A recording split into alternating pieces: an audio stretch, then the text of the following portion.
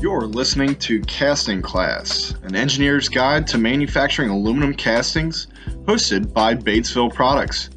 For over 75 years, Batesville Products has been engineering, casting, machining, inspecting, and polishing aluminum castings for over 70 industries nationwide. In today's episode, we'll continue to share our experience and industry secrets. Casting Class is in session.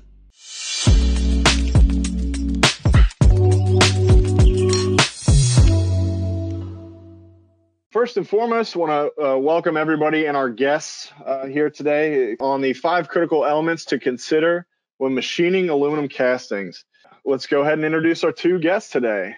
Tim Weber, he's the bicycle enthusiast, and he's back for a 5th time here. And then we have Jim Whitaker. So a lot of you hopping on from Texas. Jim actually just got back from a fishing trip down there where they caught over 1,000 fish. Right, Jim?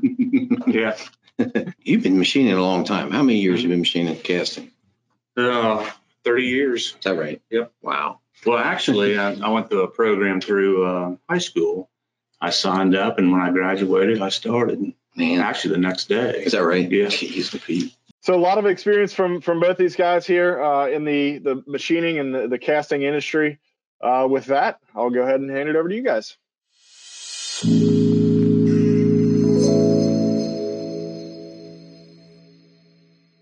How critical is the material condition, the heat treat part of it? Walk through that a little bit. Yeah, for us, when we get the casting down, we need the casting to be straight, check for flatness, certain flashes. But some parts run through here unheat treated. Some run through T6, some through T5. What's the difference?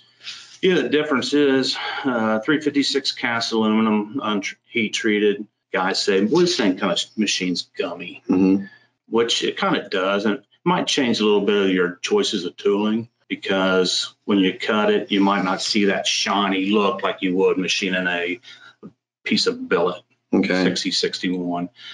Now, there's a cost associated going to T6. It's kind of my favorite. Right. Because why? What happens with T6? What's it look like? It's a darker color. It's actually a lot stronger. Right. But the machining, the thread quality, the finish, surface finishes, they're just easier to achieve. So you in the past have talked about chips. I'm assuming if it's gummy, it's not chips. What? Tell me about that. Well, it is chips. And it kind of comes off more like you would think is like a tearing effect. Okay. But there's a lot of good tooling out there that when we got to do something that isn't heat treated, PCD diamond, maybe roll form threading. Right. Instead of cut tap threading. There's methods for cutting it, no doubt, because the customer might not want to. There's some parts that can't be heat treated because they just turn into a pretzel, there's no doubt about that. Yeah, the physical strength or the structure of the part definitely becomes a trick for heat treat. Tim, actually, before you go forward there, so I had a really good question come in from Rachel. So if a part's slightly warped before T6 heat treat, is it still machinable? And if so, what are some options or routes that you go through? Sorry, I said Tim, like Jim to answer this. How do you go about fixing that? And if it's not, how do you go about preventing that going forward? Yeah, it's a real good question, actually, because, Tim had mentioned about, when you go to heat treat, you got to be careful because you do risk more of a warpage, or, we've even paid for heat treating to go through a straightening process. If it's a T6 part, it probably has to go back to the heat treater to be annealed, and then the straightness worked out, because you can't hardly move it once it's T6'd. I mean, you take the chance of cracking it. Yeah. If it's a T5, you can still bring that casting right back to form. Well, I'm sure when you're mounting it up to the machine, there's ways around mounting a T6 and getting it into the shape that you wanted to machine it. But ultimately, what you're going to see when you pull it off the machine is that part's going to flex back. And you may have got the machining right, but the part still isn't hitting the end function and features. Yeah, you're just chasing your tail because it's not going to meet the print. Obviously, if you clamp it and you think you got it all clamped up and the machine's fine, when you release it, then it's just going to twang right out of spec. Something I was just thinking about. So when you're machining it, do you ever release tensions? Let's say it comes in dead nuts, square. You machine it. Does it release tensions? Does it move sometimes after you machine it? Sure. We try to use the 3.1 system as the gospel for datum system. Which is what? Well, you got a plane. We use a plane. We use a 3-point system. And then we got 2 points, which is the B. And then you got a C point. And if you can hold a part pretty neutral when you're machining it, even if you want to qualify the part before the next operations, then you'll probably have a success story. So, you can't clamp it in a distorted fashion and then expect to have a good part at the end of the day. So the key is to bring that part in, the casting in, ready to go. So yeah. I know you guys trade back and forth with the foundry, straightening fixtures or templates that you can see if it is square. If you're going to take it casting right out of the mold and not do any kind of heat treatment to it at all, you might take a chance if it's kind of a thicker part and a bigger part, where once you get done machining it, you'll see that thing kind of stress relieve. We use a T5 a lot to stress relieve it. Cost is less than T6. Plus, when you get done machining it, it doesn't want to release those, twangs on you, if you want to call it that, distortions.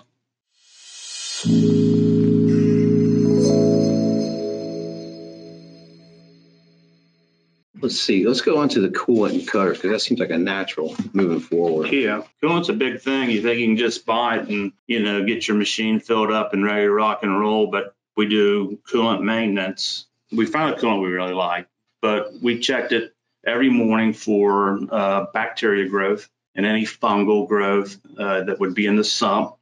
And we did that for about 3 months, and we found that our coolant was good and stable. The lubricant you use to machine cast, I've been through a lot of them. There's synthetics, semi-synthetics, microemulsion coolants, stuff like that. And my favorite's the microemulsion coolants. It kind of takes and it will actually mix tramp oil in with it and use it for the machining purpose. And it works well on a cast aluminum. Your machine shop only machines aluminum, a little bit of zinc. Coolant at a machine shop that does, let's say they do brass or bronze and steels, irons. Mm-hmm. What about other shops? I mean, are they use more of a universal type of thing, or what's there's so many coolants out there, and a lot of good coolants too. It's finding the right one, and it's the one that's friendly to your guys on the floor too. Dermatitis. I had one issue, and there was no coolant that just worked with him. He was, fair-skinned and, allergic to coolant. So I found this one coolant. It controls the bacteria growth because there's an aerobic and an anaerobic bacteria can grow in your coolant that can cause your guys to have dermatitis. We do supply latex gloves. The guys want to slip some latex on, their hands are in it all day long. So ultimately, your goal with the coolant, it's going to aid in, machine life, your tool life, hitting the quality on the parts, but you're even talking about it from a perspective of employee protection. Oh yeah, it's probably one of the biggest things. You can get a 1 year sump life out of it, and you want to dispose of it, then that becomes another issue. Is how do I get rid of my coolant that's old? Or you come in over the weekend, it's, your sumps have set all weekend. The shop smells, because the odor, if you smell a bad odor, it's growing bacteria. And what's the function of the coolant is what? It's a lubricant. It's got the lubricity in it for the cutting tools. When you immerse it, I mean, it's flowing when you guys are machining. Yeah, we do. We get 1,000 PSI through the spindle coolant. Any deep hole drilling we do, delivers coolant to the tip of the drill. Talk about the cutters and the type of tooling you use within the machining center. Yeah, when we do turning work, we use PCD. We do some PCD and milling. What's PCD? It's a polycrystalline diamond tip that's brazed in. It's a little bit more expensive than your standard carbide end mill, but you'll get 10 times the distance out of it. All over the years, you play with different types of cutters, different types of coolant. Mm-hmm. And my question, I guess, is were these married? This is the combination that works best. Yeah. I've had some coolants in where, the drums were a lot cheaper. And it's a big deal to try coolant out. If you got a coolant you like and you got to try another one out, to be fair to the coolant, it takes a full drain of the sump and you gotta clean it top and bottom, get the new coolant in it, and try it. And I've had it really not tap the first hole. I mean, I shut it down within 1 hour. That coolant wasn't going to machine that part. So I lost probably over a day's production on that one machine trying to get that coolant back out. And then the guys like, we got something different. And, this trial and error, I'm sure there's a lot of guys out there that's experienced this, can cost you a lot of, production. So if you pay a little bit more for it, don't be afraid to. Piece of money. If it works for you. Yep.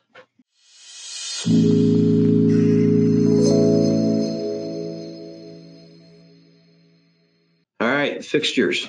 Building them, making them, operate, different ops, different supports. Yep. And even before you start just looking at, the machining of holes and slots and stuff, that you start looking at how am I going to hold this part?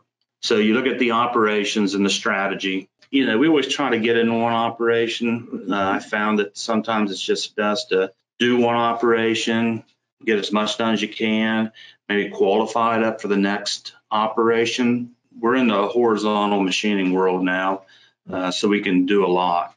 Basically, that's the biggest strategy, is the nature of the beast on how you're going to hold it and datum it and clamp it. And you might have to put your best foot forward. And then if you got areas that aren't supported, then you can buy some work supports. And what those things do is they're pretty neutral. You collapse them down, get your part clamped up, and then you fire these things off. They're spring loaded and they come up, hit the part, and then you lock them down, and you can add extra clamping to help stabilize the part so you don't get chatters and stuff like that. So a knob for you is you put it into a fixture, and you can do all kinds of different tools on it. You can cut, you can drill, tap, all those different. So the amount of tools doesn't matter. The next stop is when you take it off of that and put it on again on something else, another fixture or whatever. Is that what you're saying? Yeah. The difference between the ops. What's nice about the second op is you've kind of qualified the part using the 3-2-1 datum system I was talking about. The part should be flat.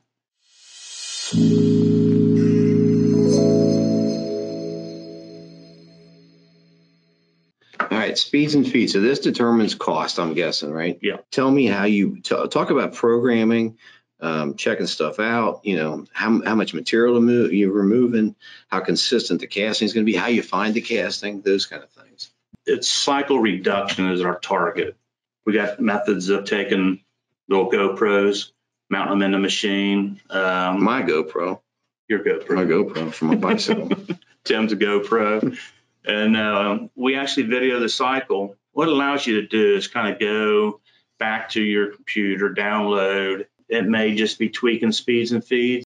The biggest benefit that's happened to us was robotic sawing. The early days where there was no robots, they all sawed the part different. So one guy might be real close to the part, and then the other guy might leave a 1 inch. Well, the machine doesn't know that. Well, the robotic sawing was our biggest improvement for cycle time reduction. It just let us take that cut right to engagement. I've been down your office when you're programming, and you do a simulation on the program. Yeah, we do a full assembly program. When I say assembly is we have the tombstone, the fixtures mounted on it, and all the clamping, so we can tell if there's any tool interference. The simulation of it is as real as being in the machine. When do you start designing the fixture? When do you build the program? At what point? What stage of the process? It's in the quoting. I mean, as soon as I get, Tim brings a job in and he says, hey, what do you think of this? It's like day one, it's. So you don't wait for the casting? No. So do you take the model, the solid model? Yeah. Okay.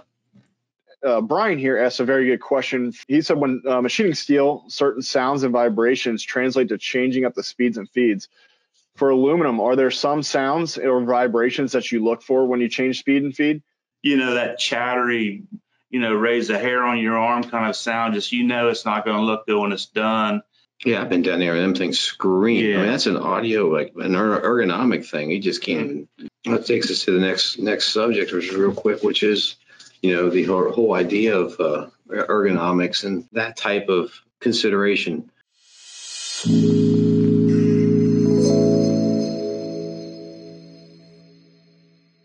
guys have kickoff meetings. Mm-hmm. And ergonomics there's somebody sitting in that room who's talking ergonomics straight. That's all their issue is. Yep. Yeah.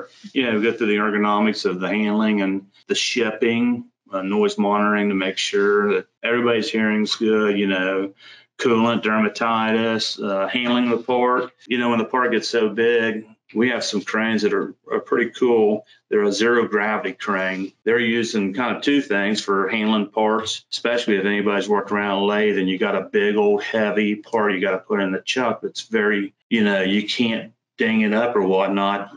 This zero gravity crane, you can pick this part up and it weighs the part. And once you push the button and weighs the part, you can take it by hand and actually just move it free floating anywhere you want to move it. That's one of our biggest things we look at with a project too is, ergonomics is on our checklist. So you get this great casting in, weighs about 10 pounds. You get done machining it, weighs 8 or 9 pounds. Mm-hmm. What do you do with the offal? What do you do with that? Does that just take it back and throw it in the foundry?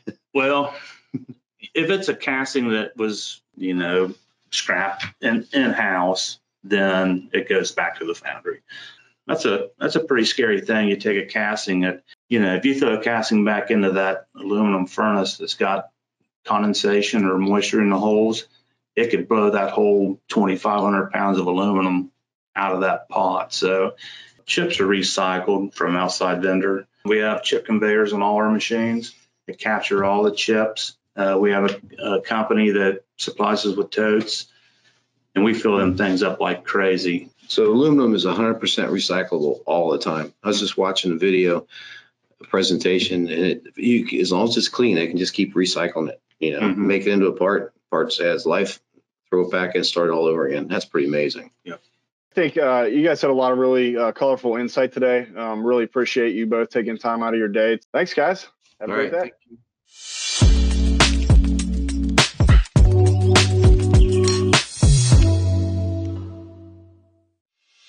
You're listening to Casting Class, an engineer's guide to manufacturing aluminum castings, hosted by Batesville Products.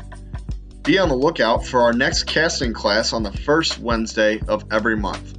Until then, you can find more resources like videos, written guides, and case studies on our website, batesvilleproducts.com. That's batesvilleproducts.com. See you next month.